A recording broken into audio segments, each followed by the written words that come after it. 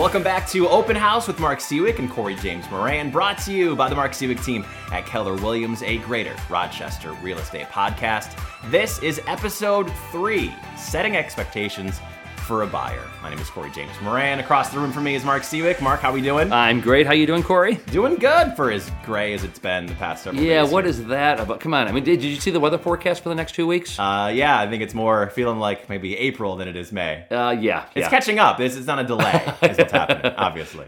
But it will certainly get nicer. We hope, yeah. Of course, we will be getting to our main topic, setting expectations for a buyer, but wanted to let you know, certainly, if this is the first episode that you are listening to, you may have guessed by me saying it is episode 3, that 2 other episodes are out there for you to check out, including our very first episode where we cover just the market in general and just the craziness that comes along with it. And then, of course, last week, we set expectations for a seller. Before we get to the main topic, though, Mark, we like to take a look at market trends, and if anything is changing, you were saying your inclination is that it could be changing here a little bit. Yeah. It's interesting. You don't know in the moment whether or not something is just a micro, just a few days of off, or whether it's the start of a trend. And I am beginning to sense that the market is starting to change a little bit.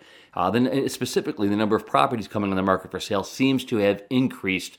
Dramatically is probably too strong a word. However, anecdotally, the gentleman that we hire to photograph and do the 3D tours for all the listings, it used to be that we would reach out to him and he'd photograph our properties the following day or 2 days later. He's now booking 5 days, 6 days in advance. Okay. So that's a real indication. And the number of properties that we're seeing on the market that are coming into the multiple listing service, a few weeks ago, a month ago, 3 new properties were being listed per day, and that has also grown. We're now seeing 15, 20 properties coming in the market for sale. So, okay. Yeah. Well, this is certainly good news for the people that we're going to be talking to specifically today with our main topic, setting expectations for buyers, because of course, the more properties that are out there, the less amount of offers that are going to be. I've seen a little bit of both. I've seen where it seems like it's starting to get a little less crazy, and then every now and again, and it might just be a particular property still is getting 30. So I think that's an important point because. Indeed, there are more properties. However, we've got to bifurcate this, I think, into 2 components. Anything over $500,000, that's not selling as quickly. Mm-hmm. I think it's also important for us to reiterate that it's going to remain a seller's market the remainder of this year, and it's going to be a great seller's market more likely than not next year. However, $500,000 and above, you are seeing that those properties are getting an offer within 24 or 36 hours of listing. They're not getting 3 offers, and so you're not getting the bidding wars. Did you hear what happened to Josh? No, what happened? Anything under $350,000 is still selling with in multiple offers, and it's just insane. He wrote an offer on behalf of a client in Penfield. The listing was a $225,000 listing, and there were 16 offers or something insane. It sold $100,000 over list price. Wow. And that's 50% above. Yeah. So it's an interesting phenomenon. So we really do need to focus on different segments of the market. Sure. But you deal primarily with buyers, mm-hmm. and you do not have an easy job these days. I think the overarching message that I'd like to get across is, and I'm always very honest, with my clients, because I could sit here and say, oh, it's going to be great, and you're going to find exactly what you want, and it's probably going to be the first offer. But as soon as we start working together, you'll quickly realize that is the biggest load of BS you've ever heard in your entire life. Yeah. So I'd rather be honest about what we're going to be facing, and it's going to be hard. But with that said, not impossible. Not, and that's very, very important. I think the reason that it's not impossible is because you, in particular, our team, we really not only create expectation, but you also try and make sure that all of the key components are in place before an offer is written. Do you want to touch on that a little bit? Yeah, absolutely. So again, this is kind of why you need to work with a real estate agent. And would I love to work with you? Absolutely. But I'm just going to talk in general terms here. Yes, the deals that are being decided, the margins are so razor thin that you want every advantage you could possibly get. And yes, Mark, we have a number of strategies on our team that we use to implement some of those advantages. The one above all else is if you're one of these people that is able to just stumble across $300,000 in cash, that would be my best advice to you. Go that route. That's going to yes. make your life a whole lot easier. Now, despite the fact that it seems like many people can go that route, obviously that is not possible for many people. It's not. It is not. But it is shocking. We touched on this very briefly last week. Where are these people coming up with this money? Yeah. I just don't know where the cash is coming from. It's insane. But if you don't have the cash, then you got to secure a mortgage, and it's really and again, you talk about razor thin. Like the decisions are being made by the smallest of. Do you want to talk a little bit about the two different kinds of mortgages? Sure. And why it's so important to choose the right bank? Yeah. Again, we talked about this a little bit last week. When it comes down to it, you want to be as local as humanly possible, right? You want it to be the bank where you can pick up your phone and you can call, the person that you're working with, and you're not going through a ton of red tape, and you're not going through a million different auto voicemails, and you have to press 1 for this. So that is so incredibly important. Again, we talked about, we work very closely with Majua at GRB. Yep. Yeah. And he does incredible work. And again, I feel like every time we do a podcast, I feel like I need to talk about how over the weekend I'm hitting up Majua and he is turning things around. There was a new buyer for me who on Saturday said, we thought this was going to be a little bit longer of a deal, so we didn't get pre-approved for anything yet, but there's a property going on the market on Monday. Do you think that we can get pre-approved by then? Now, if you're dealing with a big box bank, you have no shot whatsoever. None. That's simply not happening. But because Majua is local, and I was able to just text him and say, hey, can we do this? And he said, absolutely. Now, we didn't end up bidding on that property because they didn't want to move forward with it. But the fact that we were able to get them ready, I mean, it's amazing. And your clients are prepared for the next one and the next one. Exactly. Mark Crandall from our team was dealing with some clients coming in from outside of the area, and they were insisting on using a mortgage broker out of Syracuse. Mark finally, thank God, convinced them that that's just not going to fly. I mean, and again, it's just that regional, and these are margin thin decisions that are being made by sellers. So absolutely, and especially if you're going to go with a mortgage commitment, you want to know what your range is to the exact dollar, and you need to figure out what it is that you want to spend, because that leads me to another point that it's going to be tough to hear, but it's the reality of the situation. You're going to pay over asking. It's not if, it's how much. For the most part. But there's a corollary to that, because so many buyers and sellers, I'm talking to a lot of sellers, should I list now or should I wait 6 months or a year? Buyers, should I wait until the market starts to cool down?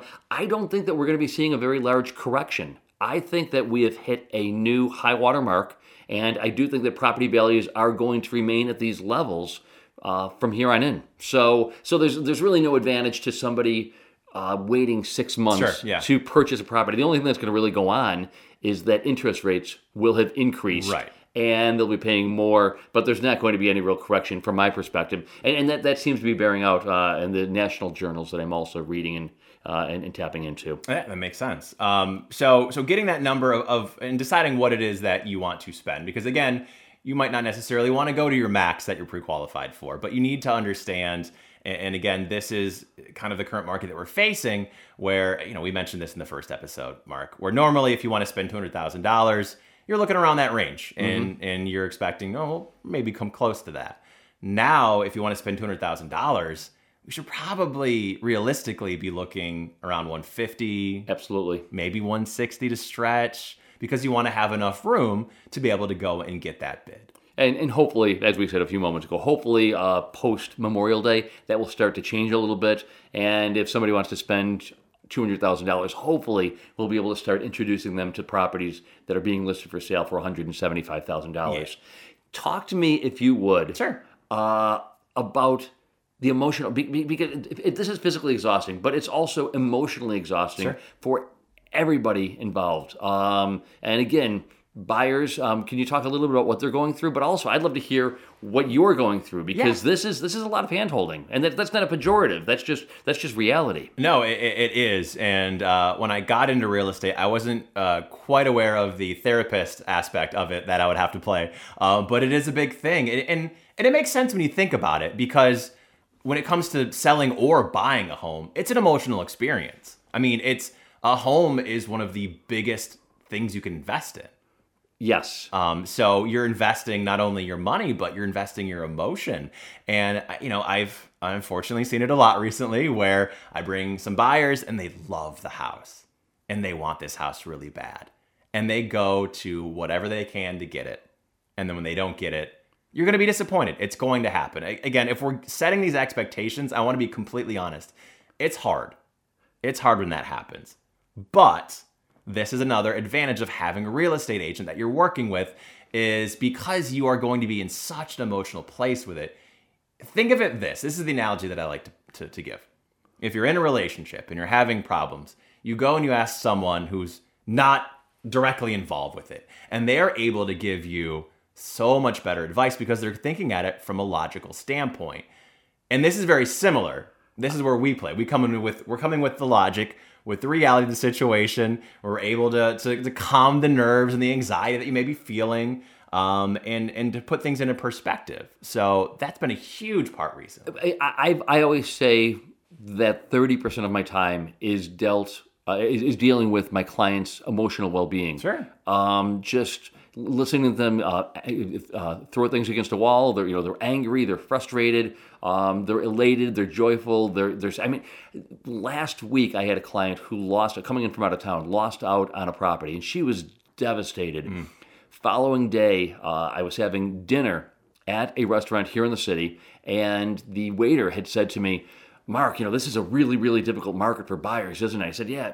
He described a woman the night before coming into the restaurant after having lost out on the bidding war, and she sobbed uncontrollably in the dining room. I actually happened to say to him, "Was it by any chance?" And it turned out to be my client, whose name I won't mention. But yeah, it is because you're talking about finances. Yes, it is finances, but also a house is more than just four walls and a roof. A house really is.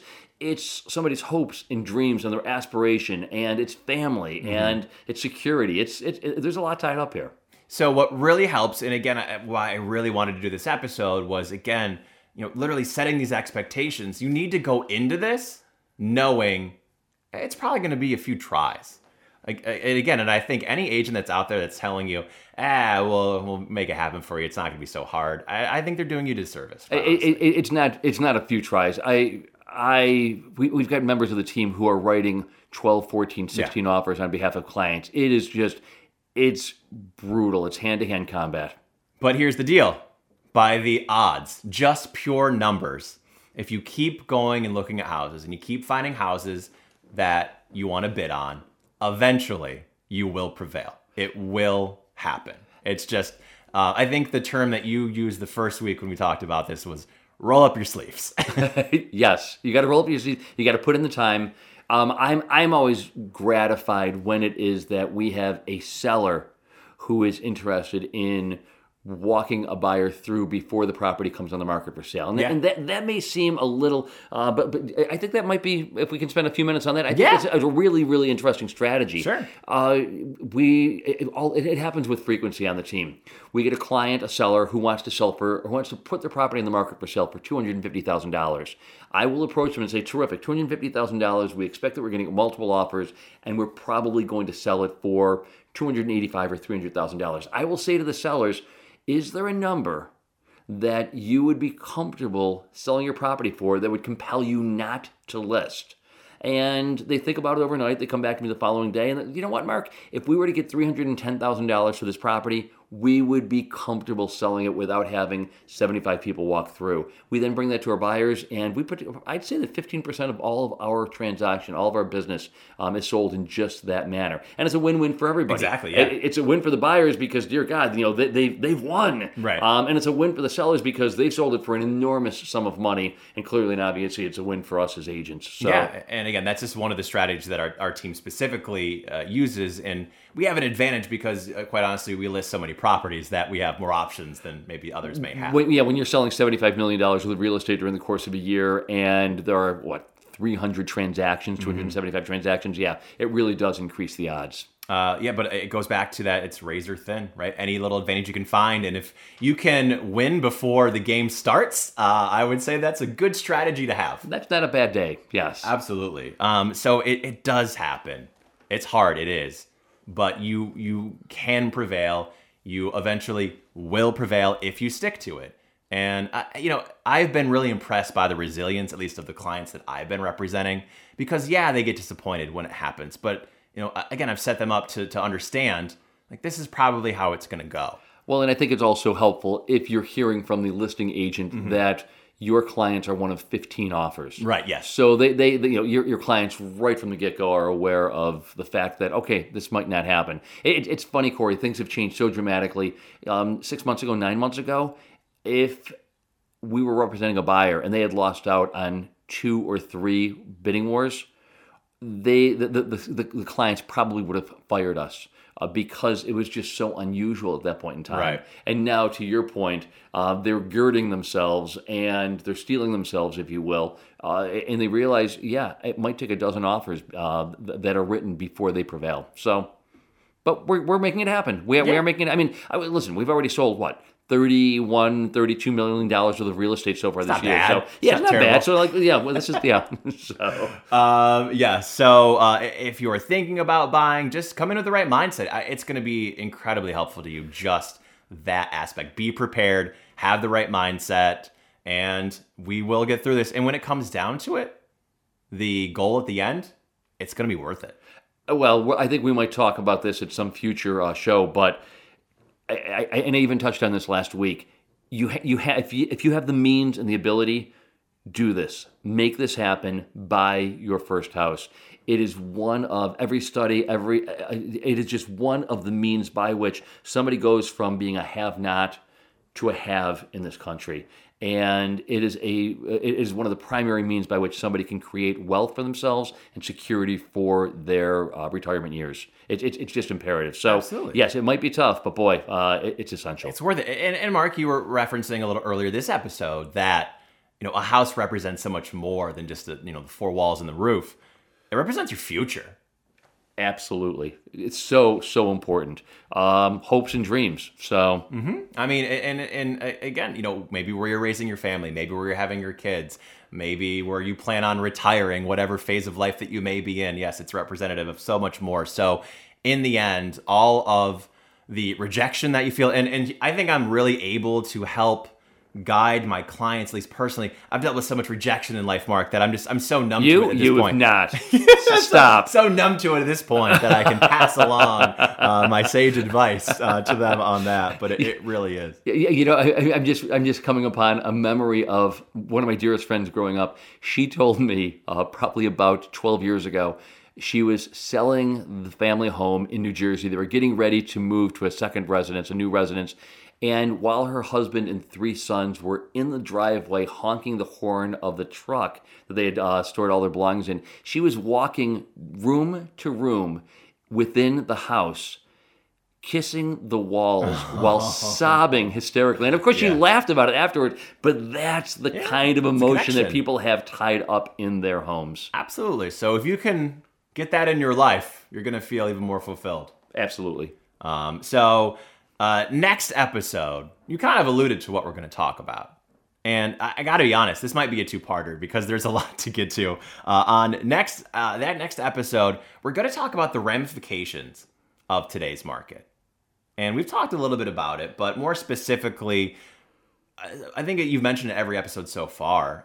One of the aspects of this is that ever-growing divide between the haves and the have-nots. And I think we should take some time to dive in on that next week.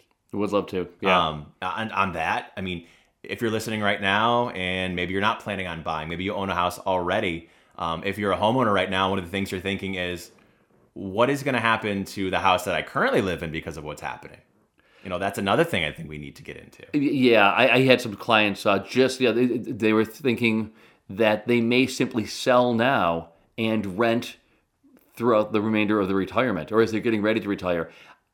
Just a few moments with the conversation, they both realized that was really a bad idea because they're just throwing their money. And listen, I'm a landlord. I own a lot of rental property. I love tenants. Right. However, it's really they have no reason whatsoever why it is that they can't continue to own. And if they're tired of mowing the lawn, hire somebody to mow the lawn or move into a condominium or a townhouse. Yeah. So plenty to get to next week on our 4th episode. If you enjoyed this episode, again, always helps if you can share in social media, and of course leave those reviews where you listen to it as well. And if you want to find out more about us and about the team, where can they go, Mark? Why not our website? Oh, it seems like a good place. Good place. So it's marksiwiec.com. That's spelled MarkSiwiec. Again, MarkSiwiec. marksiwiec.com. You can find out a little bit about me, a lot about our team, and you can just see a great photo of Corey. Yeah. God, not a bad way to spend an afternoon. Absolutely, for sure. And again, if you are thinking about buying or selling, it will absolutely not hurt you to reach out and have a conversation. Yeah. We don't bite. No, not even when requested. Not doing it. Corey, if they wanted to call you? Yes, again, my number is 607-341-1230. One more time, 607-341-1230. We are. No, we're not going to. We're never going to get you to have a 585 area code, are we? I don't think so. I don't think so. I got to be honest. I was on the Android team there for my phone for a very long time. It took my wife to get me to switch over to just having an iPhone. Good move on her part. I think now I enjoy it, sure. But I think I've planted my flag in the ground. I will not give up the 607. I don't know. I mean, we are celebrating Cinco de Mayo tonight with the team. Yes. I will see Courtney, and she and I may hatch a plan. Okay. Oh, all right. There's some scheming going on behind the scenes. Perfect. All right. Thank you again for listening. We do appreciate it. This is Open House with Mark Siwiec and Corey James Moran. We'll talk to you next episode.